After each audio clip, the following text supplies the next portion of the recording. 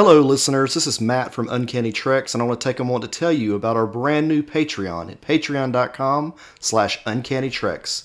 On our Patreon, we offer lots of exclusive content in multiple tiers, including access to our brand new Patreon-exclusive podcast, X-Men 92 vs. Young Justice. On this podcast, we follow the same format as B5 vs. DS9, but with an entirely new focus on reliving the nostalgia of 90s X-Men animated series and comparing it to the fast-paced action of Young Justice. Both of these animated series have recently been renewed for new seasons, so we felt it was a great time to return to these two comic book-based properties.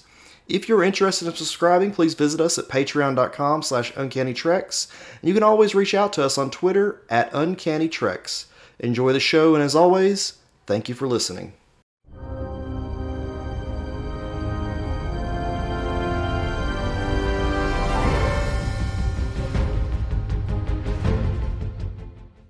Hello, everyone. Welcome back to the Galaxy's Greatest Podcast about the two great 90s space station shows, Babylon 5 versus DS9.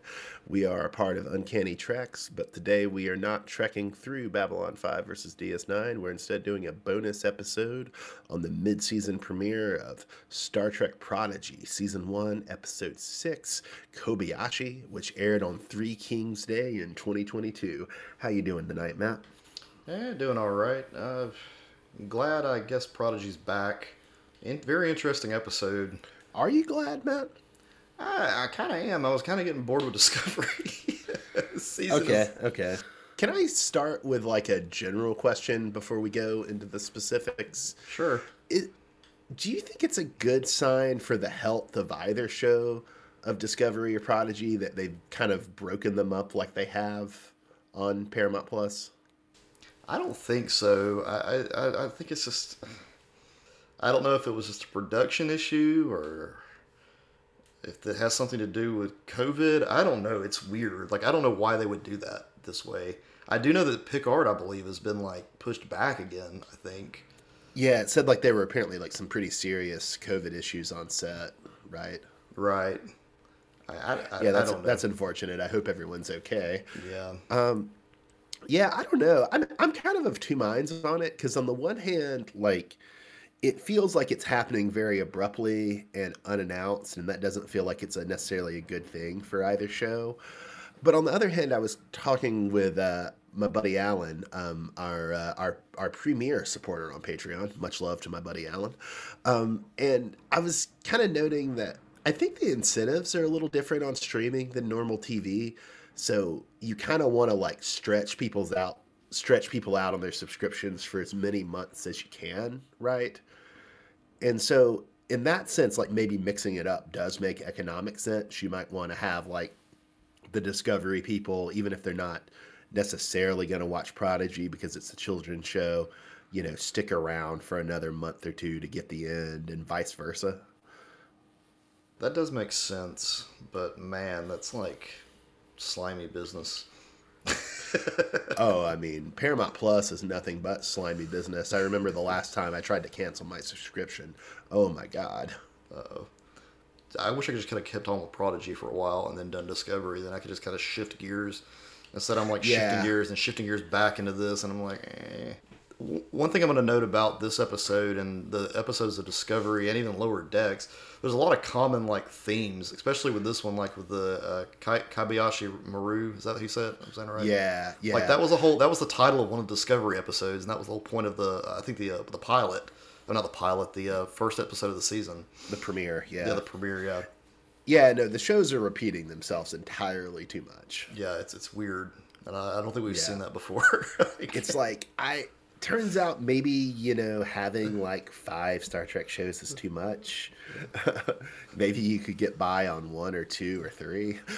Yeah, it is. It's a weird time to be a Star Trek fan, for sure, just because of how much is available. And I feel like it's going to saturate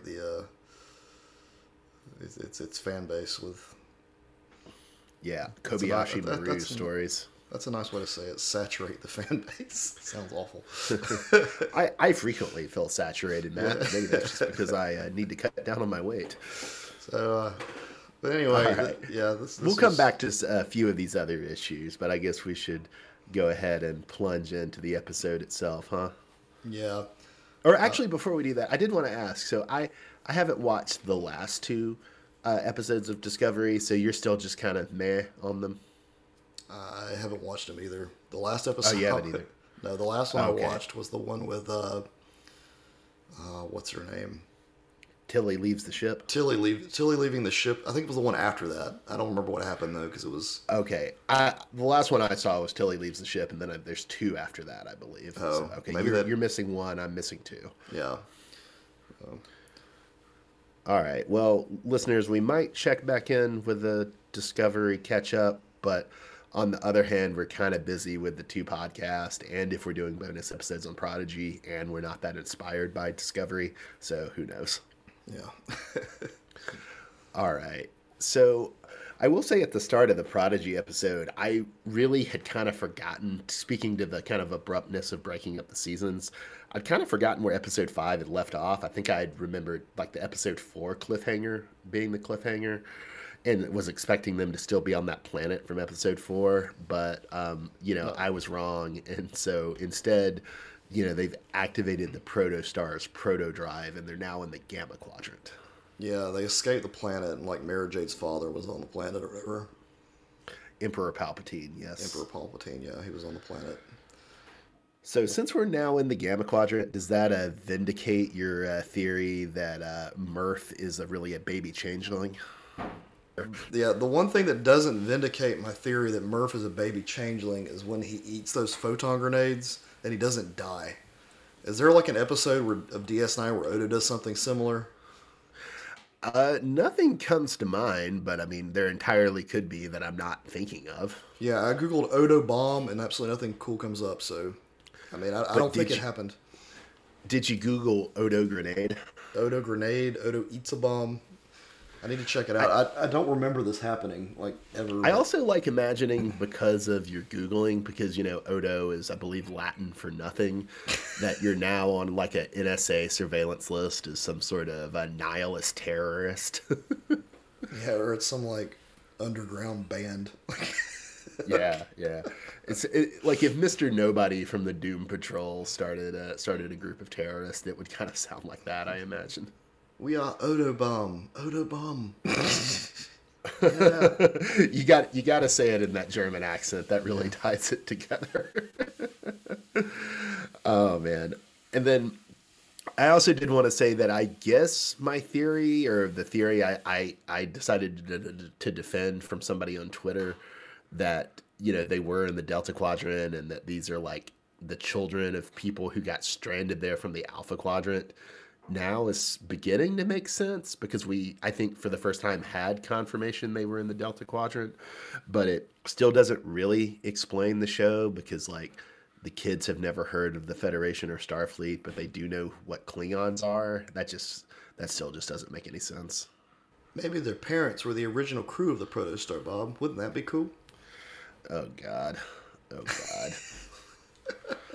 It all hurts so much, Matt. It all hurts so much. And they're all so proud of what they've accomplished. So one of the things that was sort of leading to my confusion was, at first I thought they kind of left Murph behind on the planet from episode 5, but nah, it turns out he's chilling on a holodeck program. It's the holodeck program of Andoria 4, which is the homeworld of the Andorians, which we did see, although I guess you didn't see in Enterprise Season 4. Oh, okay. Yeah, I did. I just figured it was a cold place. Yeah, no, that's where the blue people come from, Matt. He was hanging out on Hoth or something. I don't know. Andoria 4 is much cooler than Hoth. You take that back. So there was a lot of kind of Star Trek fan service in this episode. I would say far more in this episode than any other episode of the show.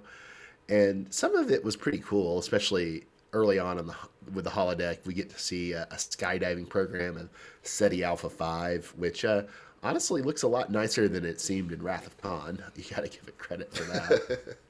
Well, yeah. It's animated, Bob. Of course it does. Yeah, that's the difference, Matt. That's the difference. And then the show does make at least to me, kind of charming callback to the fact that Janeway loves Gothic 19th century novels. So, Janeway puts puts the Tellarite and Doll into a simulation of both Dracula and Jane Eyre. Both of those were pretty charming, I thought. Did all these holodeck scenarios make you think of that Lower Decks episode, I Excretus? These not as much, but what gave me really I Excretus vibes was the same thing you kind of flagged when Dahl wouldn't give up on the Kobayashi Maru test, and the same way that Boimler was obsessive about running that Borg scenario. Yeah, that was the same. It's got the same feelings. Yeah. And I just for the record, I think I Excretus is the much superior. I mean, Lower Decks is far and away, I think in some ways, the only good new Star Trek show, I hate to say at this point. Yeah. And just, it does this premise far and away better than Prodigy, I have to say. I will say this though, Bob. Okay, if this is meant to be a kid's show and kind of introducing them to Star Trek, having a whole episode dedicated to what the holodeck is and how it works, I mean, that makes sense. Yeah, it does make sense. And I mean, it is kind of interesting to think about the holodeck as like a pedagogical tool or an educational tool, as opposed to like the recreational tool gone wrong that we usually see in Voyager and Next Generation. Yeah. So while all this is going on the holodeck and Dahl's running the Kobayashi Maru test over and over and over again. Kobayashi Maru, oh my god. That's like Japanese food, isn't it? Jesus. Sorry. Murph, of course, is eating photon grenades, and then Mara Jade is depressed. So, got a lot of other things going on.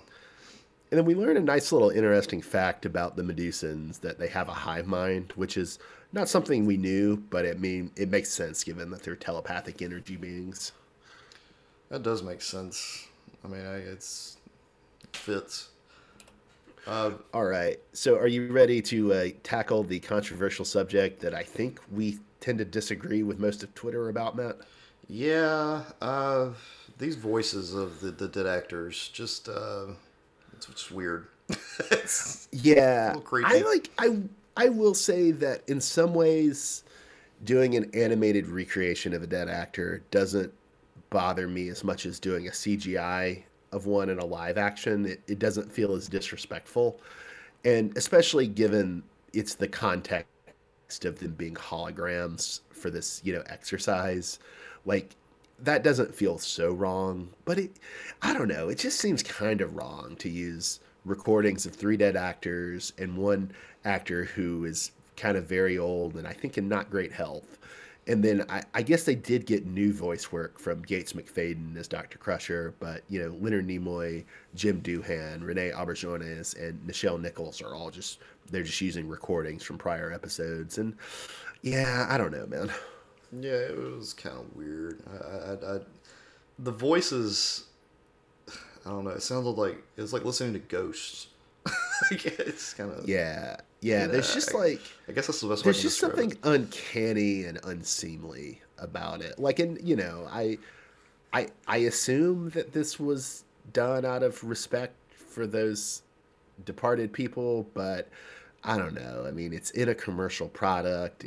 It's kind of doing a fan service thing, and I just don't think it's what you want your stuff to be doing. Yeah, and I'll make a comparison to another show that did something kind of similar, and this will probably get me some flack, but there was an episode of South Park where after they made fun of Scientology, the Isaac Hayes, who played Chef, refused to do any more voice work. So they left Chef in the episode, but they just cut together dialogue from previous episodes. And that was like the first thing that popped in my head when I started watching this. I was like, it has that same it just doesn't line up correctly. It doesn't seem like it's it doesn't work. Their voices don't line up with the animation, and it just throws you completely off. Because it's just a sound recording from the original series when Leonard Nimoy's talking, or from the movies when James Doohan's talking. Like, I could even pinpoint the DS9. I think when Renee was speaking. Yeah, I think Memory Alpha breaks down to where all the lines come from. Yeah, and I guess it's kind of interesting because there's the kind of there's the moral issue and then there's the technical issue, right? Of Right. like, should they even do this at all? I tend to think they shouldn't. And then there's the technical issue of like, how well is it done? And I don't think because of like poor performance on the Prodigy team's part. I think just because of the quality of the recordings, like, it's just very variable and it just sounds very kind of off, especially on the Spock lines. I noticed the Spock lines, and I think the Uhura lines feel very kind of Right. off. Yeah, and that's because the audio is so old. I mean, it's just like there's only so much you can do with that definition of audio. So, let me ask you this though. I think it would have been fine had they taken the dude they had who played Spock in Discovery and just had him like do the Leonard, do the Spock. Like, why not have him do the voice? Yeah, I don't know, man. I don't know. Like, or get Simon Pegg to do the Scotty. I'm not really a big fan of I'm not really a big fan of recasting either. I mean, I'm not like viscerally bothered when new Spock is on Discovery like I am by this, but I don't know. I just kind of think when you have characters who are so closely identified with actors like these, when the actors go or age out of doing it, that should just kind of be it. I think it's a nice sign of respect.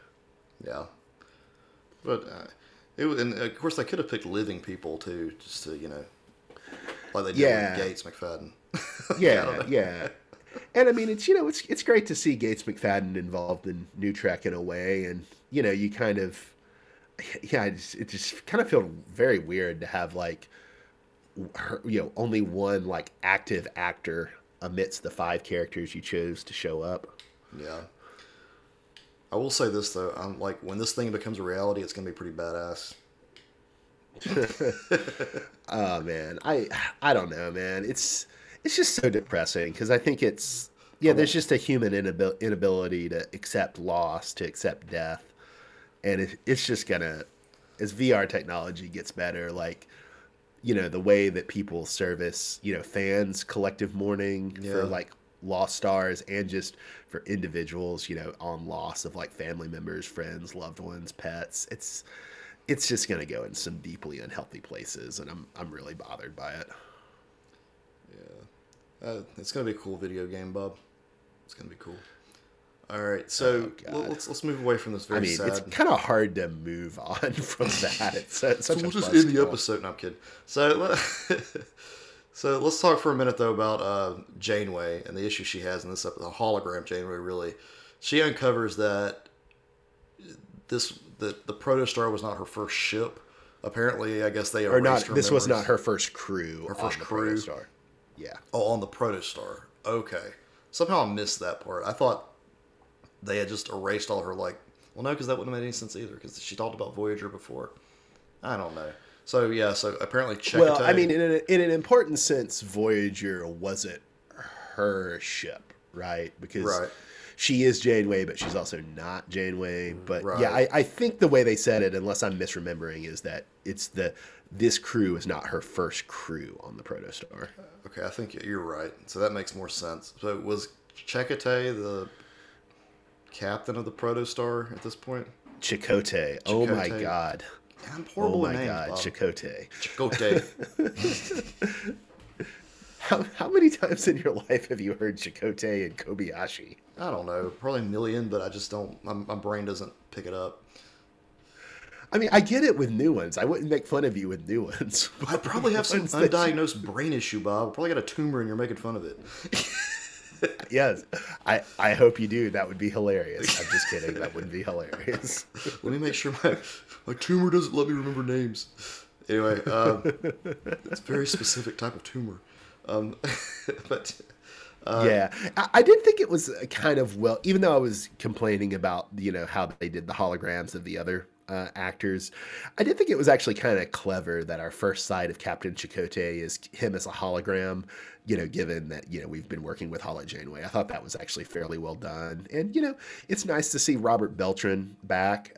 I hope they do better by him in this show than they did in Voyager. I think he was not really pleased with how his character was done in Voyager, and I think that's kind of understandable. So Yeah, that's why I was surprised I saw him on this, because I was like, I figured he'd be like the last ones to show up, because he apparently hated being on Voyager. They didn't do anything with him. I mean, honestly, probably the money's better and the work's easier for this. Yeah, it's true. I mean, it's just voice work, and it's only 10 episodes a year versus 24, and like got to be there every week. So this season, we're going to pretty much learn. I'm guessing the origins of the Protostar. Hopefully by the season finale. Certainly seems like it. Yeah. It is a pretty cool tease of Captain Chakotay, and then I guess two other little minor things I'd note. I really didn't enjoy the Tellarite Jenkum Pog's mutiny chant on the Kobayashi. That really cracked me up. And I don't laugh at the show very much, so that was nice. And but they did do the hard rock trick from the JJ movies on the holodeck and the Kobayashi Maru, which I really hated. So one question I do have though, would Dahl have actually completed the Kobayashi Maru had he not put his feet up on the comm panel or whatever? No, because it always would have been another complication. Gotcha. They just would have added something else. Okay. Yeah. Just making sure. I know there are books and stuff that have been written, like there are novels and stuff that tie in with this whole thing, and I just didn't know if that was something else that. Yeah. No, as I understand it, the way it's written, unless you reprogram it like Kirk, there's no way to beat it in because like the algorithm will just add a new complication. Okay, that makes sense. All right, so. Yeah. I did want to ask one other question. We already kind of talked about the weirdness of like, half a season of Prodigy, half a season of Disco, half a season of Prodigy, presumably half a season of Disco. But did you think it was kind of interesting or weird that, even though there were some Star Trek references in the first, 5 episodes, there weren't that many, and then to go away and then to come back on this, which is like, even without the kind of questionable holodeck recreation of the actors, like, really the most like Star Trek saturated episode they've ever done. What did you think about that decision to kind of come back on that? I mean, maybe they thought it would be a good way to get, if people decided to give it a shot at this episode, maybe they'd watch it and think it was going to be full of that stuff. Maybe, because maybe they assumed the hardcores are watching Discovery and so this is a way to get the hardcores. Yeah, because like the previous episodes, like we've said in the other bonus episodes, they're like Star Wars. I mean, they don't have that. There's some Star Trek, but it's not. It feels a lot more like Star Wars. I think we thought episode 3 and 4 were more Trekky, but on the whole, very much like Star Wars. Yeah. All right, so next episode drops next week, so we'll be sure to review that and give you our in-depth analysis. Yeah, hopefully less of a downer. I hope. Yeah. Everybody else is excited about this episode, Bob. Yeah, what's wrong with us, Matt? Why are we broken?